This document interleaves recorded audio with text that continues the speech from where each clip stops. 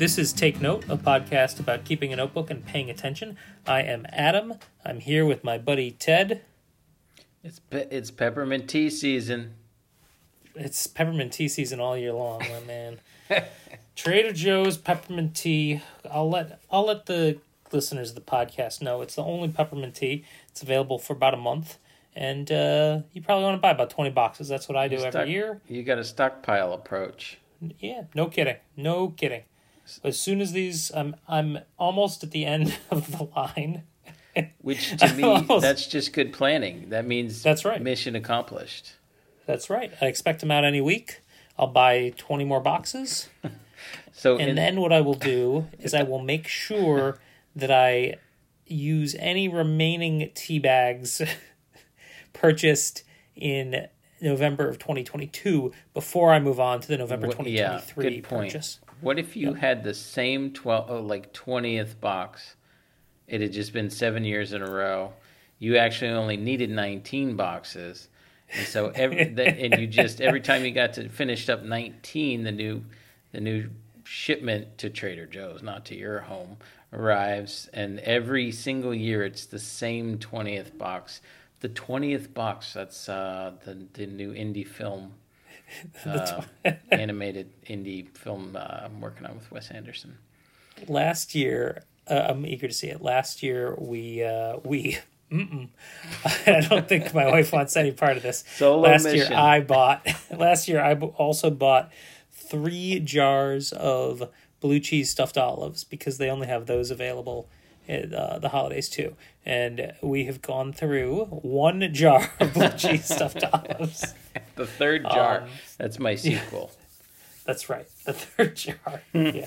So what are you stockpiling, Ted? What am I? Okay. Well, I'm not. This is sort of the opposite of stockpiling. I had my Spinal Tap moment. You remember that scene from This Is Spinal Tap, the mockumentary, where they order That was a mockumentary? They order I did have, coworkers like, what's Spinal Tap? And you're like, oh, okay, office movie night. Where they order up a Stonehenge sculpture, and then in the middle of their rock concert, it descends from the ceiling, and it's minuscule. It like goes up to their shins, and they get all upset. Yeah. And then they show the napkin, and the lady says, "No, it's right here, 12 inches. 12 feet. It's supposed to be 12 feet. 12 inches." So I ordered on the office dime some Clairefontaine notebooks. Wanted some nice, size of a classic composition notebook, the nice paper, but it's the office. They're affordable, not going to raise any eyebrows. Well, come to pass that one of our office manager folks who receives shipments rings up my coworker. "Oh, got a package here for you." And we were expecting some, additional office supplies. "Oh, okay." She goes down. "Yeah, it's I put it in the mail slot." She's like thinking, mail slot? How did notebooks get in the mail? Oh. Takes the package. Tiny. Look, she. This is her. I'm not here at this point. They look at each other, and they just start laughing immediately. She brings the package upstairs to our office. She says, "Ted, I got your notebooks." She held them up, set of 3.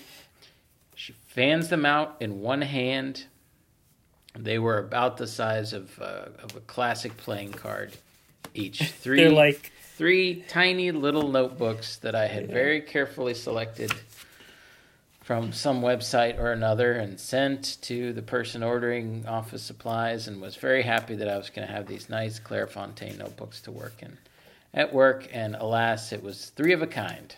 That's hilarious. Yeah. Are they like an inch shorter than than a field notes? 70% of the size of a field notes notebook. So I'm looking right now at my wife's. She's got a Leuchtturm that's that size that she uses as a business calendar.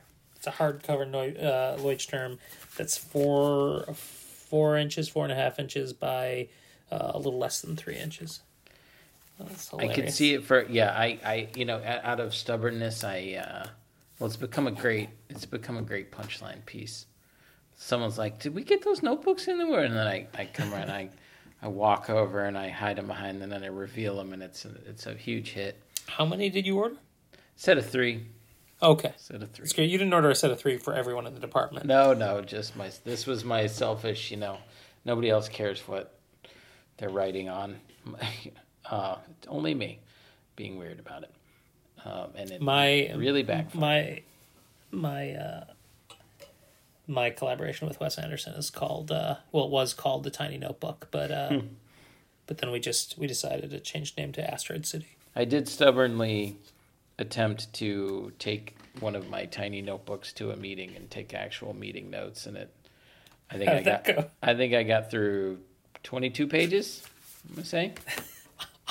And then great. What I like to do is at work, I'm a little chaotic. I like to tear the pages out of whatever I'm writing in. I have a lot of nice loose leaf paper. I'm just I'm form agnostic. I'll write on whatever and put it on a kind of an ongoing stack. Well, I took these notes in this little tiny notebook, 22 pages of notes, and then carefully kind of ripped them out and then stapled them at the corner and threw them down on this stack of notes. And it was like, ding, like little, bloop.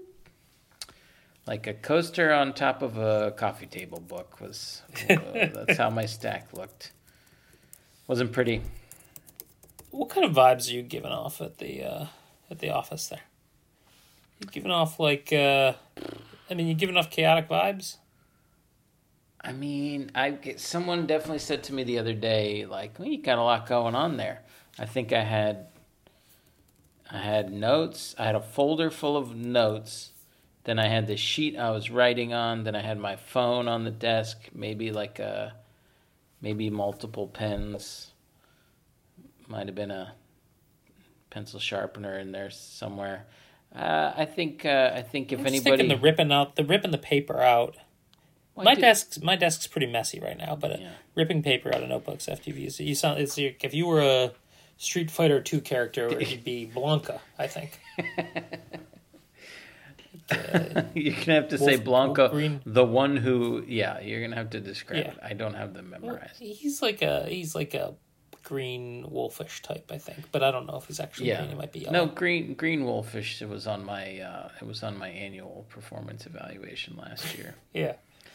When you said ripping the paper out of the thing, I began to imagine Blanca. Some people confuse him with Baraka. Okay, he's not Baraka. Yeah, that's somebody else. I could see the confusion. Yeah. If anybody deigned to pay any attention to my practices, which I am 100% sure that nobody around me gives an absolute crapola of what I do at my desk or with my time, which is absolutely fine. They would probably think, wow, that's a lot of different kinds of paper. And also they would think, wow, he's writing a lot while working on the computer when presumably the computer has, one would replace the other. To which I would respond. You violently ripped the word processor out of the computer. To which I would respond, there's a book from like the late 80s or the early 90s that was about... You're not sure because you ripped the copyright page out of it? It is about... It's like famous in some circles. I was reading some article that cited it, so I went and read it. And it's about how people use paper and computers and technology and what and yes, it was outdated, but the thesis was like most people use some combination of paper depending on what they're working on and how they're interacting with it, and certain things are conducive to computer and certain things are conducive to paper, but most people use both. So I embrace that. And I'm like, I like to take handwritten notes even if I'm like working on a document on the computer. Yeah. So that to me, I mean, I embrace the chaos of my approach, and I really try not to like judge myself about it anymore. And goodness knows I've been through a gajillion different iterations of whatever, but now I ride the lightning Ride lightning. Yeah. Is that how Baraka? That might be how Baraka. That's Blanca. That's Blanca. Blanca finishes off their opponent. Probably. Yeah. Baraka turns out a Mortal Kombat character. I think it's understandable that I mixed up the names. Not unforgivable, but understandable. If anyone asks you about what you're doing with the paper and the computer and they're ripping the pages out, do you have a cork board in your office that you can take them to with like lots of different documents connected by string? Yeah. That's probably what an outside evaluator would see when they look at my the effect is not dissimilar. No, I'm sure. And if you were to watch me work, I'm sure we're exaggerating for comedic effect. If you were to watch me work, you would see a person moving lots of pieces of paper around in different configurations in the same small space to no immediately apparent purpose whatsoever. A beautiful mind. I call that a beautiful mind. There you go. Something amazing happened to me today, and I wrote about it in my notebook, which just because this is a stationary podcast, I'll just say I'm still using that Birch book, the new Field Notes Birch book, the white off-white thing, and the pen I've been using is the Vision Uniball Elite. Nice. Anyway, I wrote this down in my notebook. Guy at the Genius Bar. I don't think they call them Genius Bars anymore. Guy at the Genius Bar told me he had... So we were waiting for software to load on the iPad, and it was getting a little awkward. We were just standing there, so I was like, "What's the dumbest thing anybody's ever asked you here?" And he couldn't come up with a great dumb one. But then he told me, he's like, "There's this. It's not dumb exactly." He said, a woman had come in with an iPhone in the worst shape he had ever seen, and they were having a hard time getting it working again. And this woman brought out her tarot cards and started using her tarot cards to fix the phone. And when that didn't work, she brought out crystals to fix the phone in the store. She also started spinning herself around in circles, like doing a little hippie dance for quite some time. And he said multiple families left.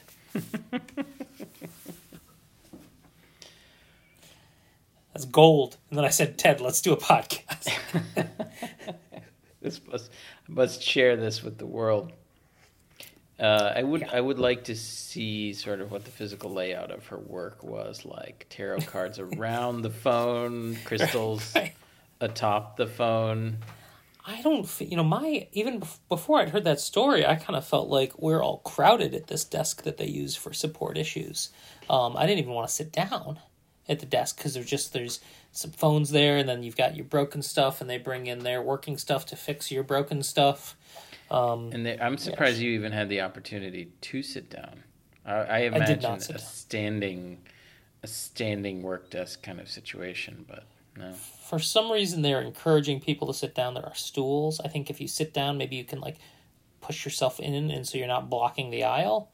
But I wasn't into that. I just stood. I have never taken something into that sort of setting to have it worked on. Well, what do you do when something doesn't work? I don't know now that you mention it, but that seems like a store to me. And why would you go into a store? I don't know. What's wrong with you? That's what I'm asking. What's wrong? I don't know. I couldn't fix it. They couldn't fix it over the phone. Could they fix it in person? So I got right on bringing it in. Yeah, we got it fixed. It's all working. Yeah. So the crystals worked, is what you're telling me. Yeah. I assume that the lady left. They did not. They fixed. I don't know if I should answer you seriously or not. No. My machine was fixed. The lady's phone, I think, was. Imagine the cleanup after that is enjoyable. Yeah. Sorry, it doesn't work. Has to sort of sweep all the cards. Does she sweep the cards and the crystals in one big sweep into her large carpet bag? Or is it a one-by-one pickup? I mean, talk about awkward. She's picking up her tarot. She's picking up her tarot cards one by one, putting. While she's doing this, she says to the genius guy, "What's the weirdest thing you ever seen in here? Hand me that. Yeah, good, thank you." She's going yeah. She's picking up the devil, the tower, the star. And then she's just hand me the star there, genius. Applying for a job. Yeah. Were you writing stuff in your notebook in the Apple Store? Well, he told me that, and then he walked away. And then I pulled my notebook out, so excited I dropped it on the floor twice, and then scribbled it down. Because I did say at first when he hesitated on the question, I was like, you don't have to say anything if it makes it like I don't want to cause any trouble for you. He's like, no, I've been studying improv comedy for the last 10 years. I've been waiting for someone to ask me a question like this. Well, I know that the situations there are like somewhat scripted. I remember reading an article years ago that said they're not allowed to say unfortunately. They have to say as it happens. So shades of as the it recent, happens, there is a woman with tarot cards. Shades of the recent Evan Osno's article about current day China. As it happens, Ted, I have been reading Essayism by Brian Dillon, but I just said that means unfortunately. It's not unfortunate at all. I'm reading a book by the Irish writer Brian Dillon called Essayism. It is a series of short essays about essays, and it is filled with delightful nuggets like this one.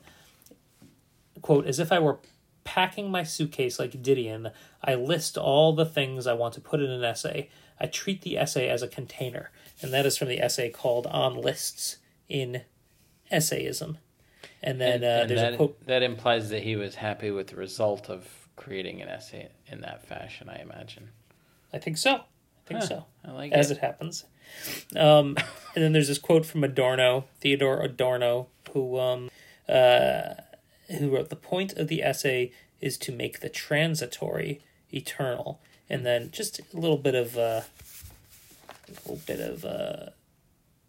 transparency here. I couldn't remember what the word transitory meant exactly, so I looked it up. It means non-permanent, so it's to make the non-permanent eternal. And that's the point of the essay. And there's just lots of little like nuggets like that I don't know what they add up to, but they're really good for writing down in the notebook. If I could create my own job, reasonable pay, good benefits, but just for whatever I defined it to be, if pitching coach was or pitching batting practice pitcher, if that was taken, second choice would be guy who just spends all his time talking about essays and what you could do with an essay and what an essay is. So let me tell you, I think you'd love Brian Dillon's Essayism. It sounds like I would, based on what you've presented thus far. It sounds like I really would. Well, I'm going to stop while I'm ahead then. I took an essay course in graduate school with Sarah Levine, very good writer, who recently appeared at a book launch event with fellow alum of the School of the Art Institute graduate writing program, Lindsay Hunter, who's become like a famous writer, amazing writer. She's got a new book coming out. Can't remember the title of it. I think they were in Chicago. Maybe she was with Sarah Levine in Chicago? Or was that somewhere else? No, I think that's right. Yeah. I definitely saw that. I mean, I didn't go to it, but I saw that was happening, and I was excited. Yes. So I like to talk about the famous writers that went to school with me, and she's one of them. But Sarah Levine is very much an expert on the essay form, and it's fun. Any other highlights you were going to spin out from? I think I do. Readings? I might have one more, but Lindsay Hunter's book is called Hot Springs Drive. Perfect. And it was in the news. She was one of the first authors announced for Roxane Gay's new imprint. That's right. Right. Very cool. I'm excited to read her. Her writing is, you cannot read it without feeling something, and intensity and weirdness and grossness, and it's awesome stuff. She's amazing and a very nice. I do not have any other quotes from Essayism here, I don't think, but I do have some just random thoughts in here, including this one made me really happy today.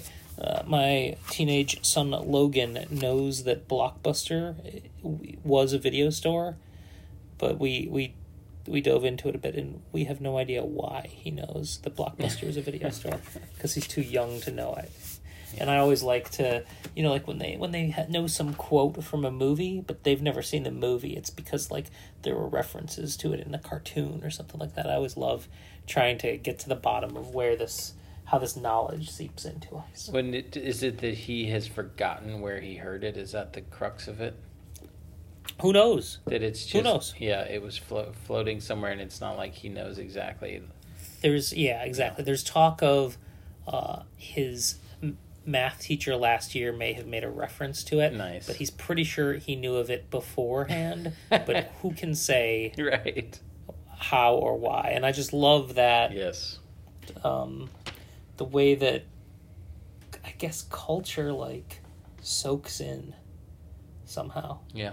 The small version of that I think of is my son likes The Simpsons, and he'll throw Simpsons episodes on, but of course he's got the full library at his disposal, and he started cracking jokes, and I have realized that in my mind I'm a Simpsons guy. I know The Simpsons.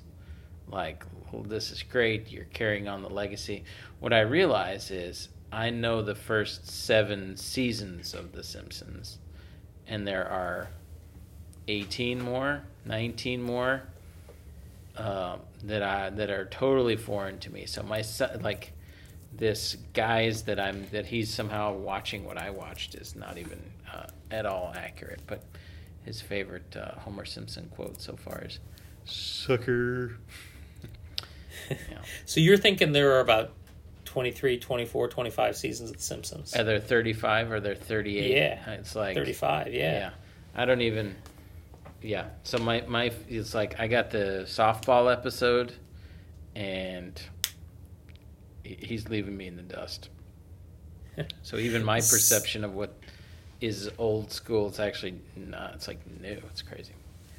Since we've somehow found our way to talk about time and culture, this weekend I did 2 things that I hadn't done in about 20 years. And I realized it in the moment, sort of. So first, I went and saw Maria Bamford's stand-up set.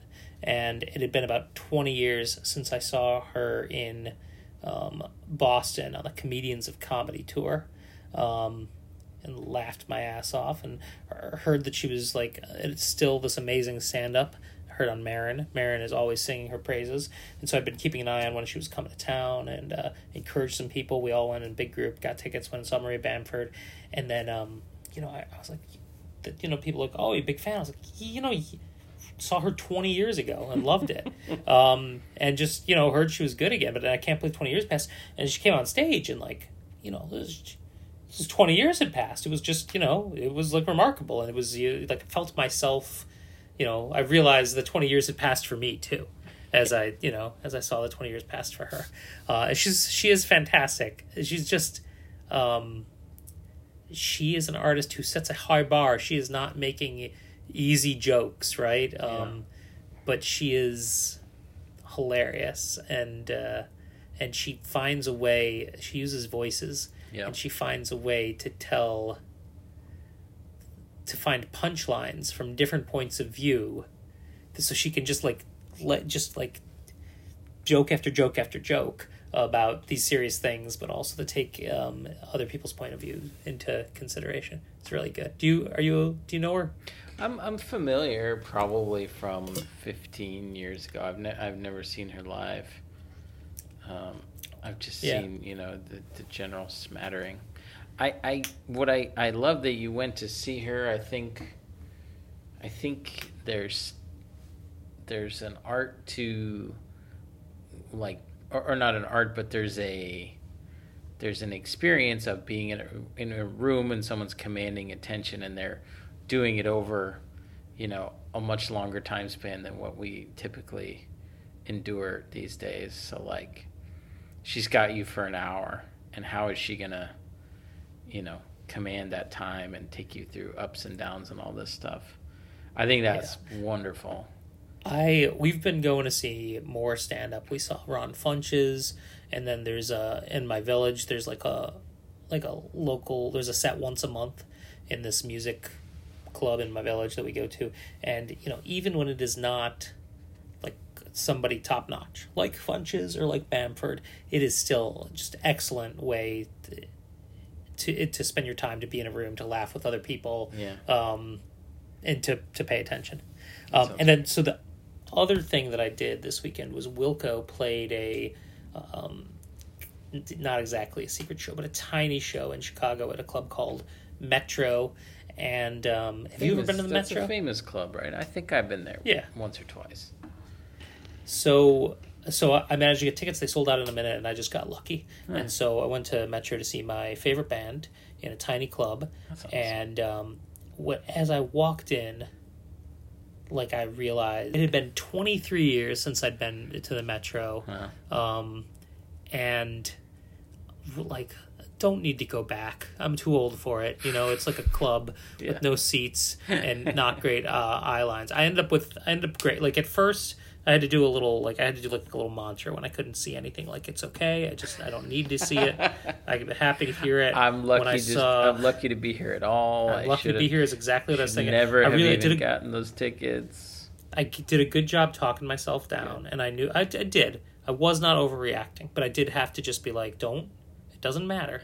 Yeah. You can hear it, and you're here." Well, and then I don't mean to. The issue is that two people in front of me, so there's horrible the sight lines there. But it must have been crowded. Yes. Yeah. It seats about 1,000. It doesn't seat anybody. It holds about 1,000 people, and It's kind of rough. Yeah, it was good. Kind of very hot on the ground floor. There's a balcony without much room, and you can't really see anything from there. But within a few songs, I had my eye line, and also actually I was almost practicing just positivity and acceptance and everything, because all the dingbats with their phones filming the concert that they were not watching, that they were filming, which really usually gets to me. I mean, they couldn't see the actual concert, so they had to... Well, they could, but I was able to see the concert too, because I just at first would just watch it on their phone, so I could see it. I really was. I was like, normally this bothers me, but this works, and then as it always happens in those shows, but it's hard to remember when it's been 23 years. People shift around a little bit, and all of a sudden you can see everything. Sure, I had a great time. I mean, I was having a great time before. I was just feeling lucky that I was there. Well, did it feel different? Did the smallness of the place make it feel like a unique Wilco show to all the others you've been to? No, I don't think so. All right. Yeah, but I think that's because Wilco puts on such a great show. They're really good. Yeah, they're really good. I was very close, and that was very cool. And it was really cool to be in a venue that was filled with die-hard Wilco fans. Yeah. And so the guy standing right in front of me, who was frustrated at anyone having any conversation at all during any of the songs, and who let me and my buddy, one-time co-host Kugler, know that we needed to stop talking, and also just shot looks at lots of other people. Instead of pointing out to him that he was also blocking our view by viewing the show. I didn't say any of that, because I was... At times I needed the video. But I did. I told myself I was lucky, and I told myself that if he said one more thing to me, that I might just try to point out to him how lucky he was to be at this show, and that when you're going to Metro, that is a show where we're literally standing at the bar, because that's how close it is. You're at the bar or you're at the railing, and some people might speak. It's going to be okay. It's a different sort of show. Some people might speak. Yeah, but no, they put on such a good show that it's that it wasn't tremendously different, but it was. I mean, I did when I could see them, which was most of the show. I did realize what a cool kind of view I had of them. I was awesome. Close, but I was also above, and I was really able to watch the musicianship of Pat and Glenn mostly. Couldn't see Michael much at all, and then if I shifted a bit, I could see Nels rocking out. And, I saw Jeff too, but Jeff is like doing a lot of like showmanship stuff. At times I could see him and it was cool. Jeff's got 2 hip replacements on the way, and so I think he made it clear that he was very happy to see us all and excited for the tour to be over. That's awesome.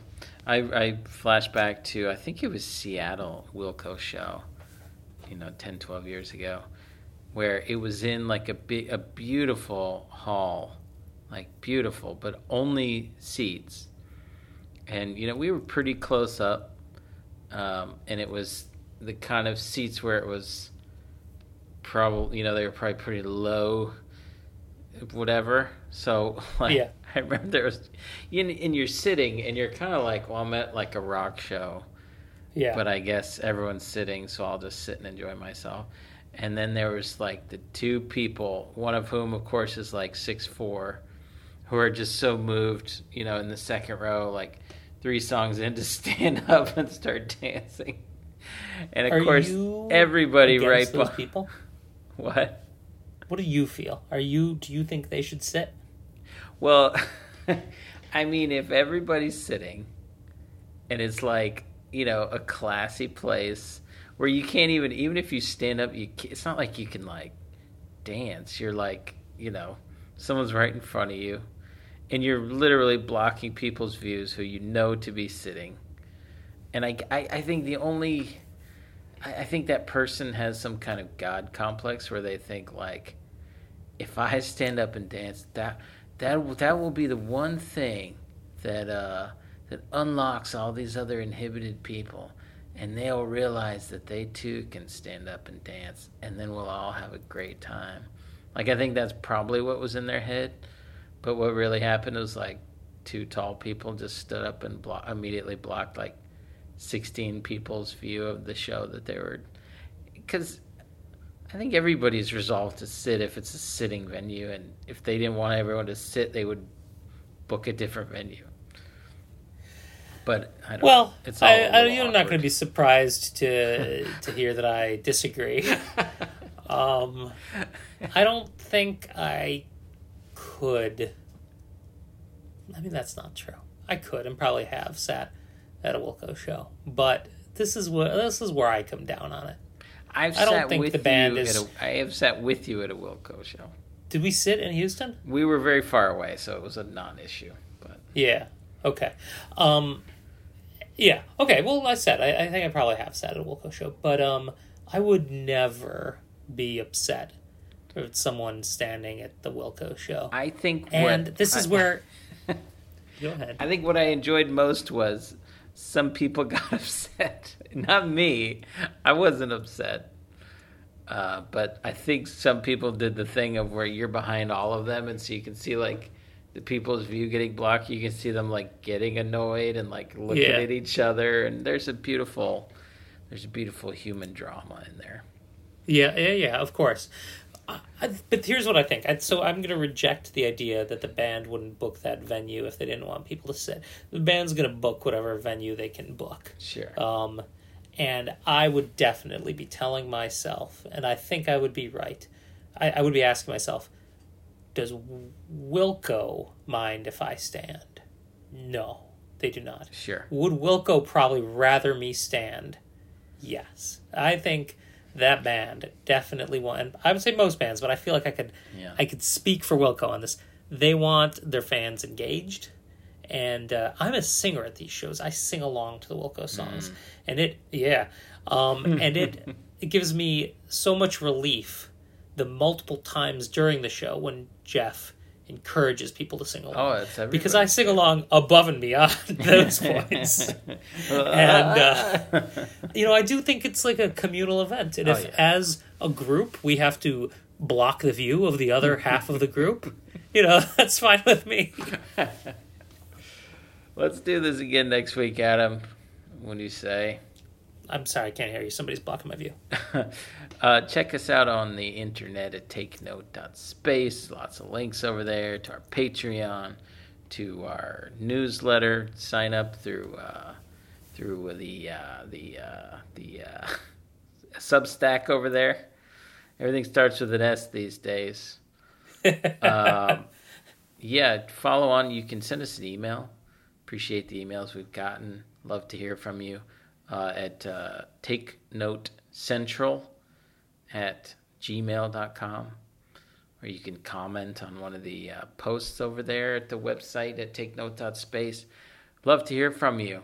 What's your take on concerts and people at concerts? It's a lot. There's a lot of... it's charged. It's a lot. It's a charged issue. It's a charged setting, I would say. People are saying they do not want to sit behind me at a concert. Yeah. And they don't want you to talk. They'd prefer if you didn't. If you... I'd prefer if I didn't talk too, but God forbid, I caught up with a friend for a second. Well, telling new song, Dan to stop talking, Yeah. That's cruel and unusual punishment for him, I'd argue. Well, in the meantime, take care.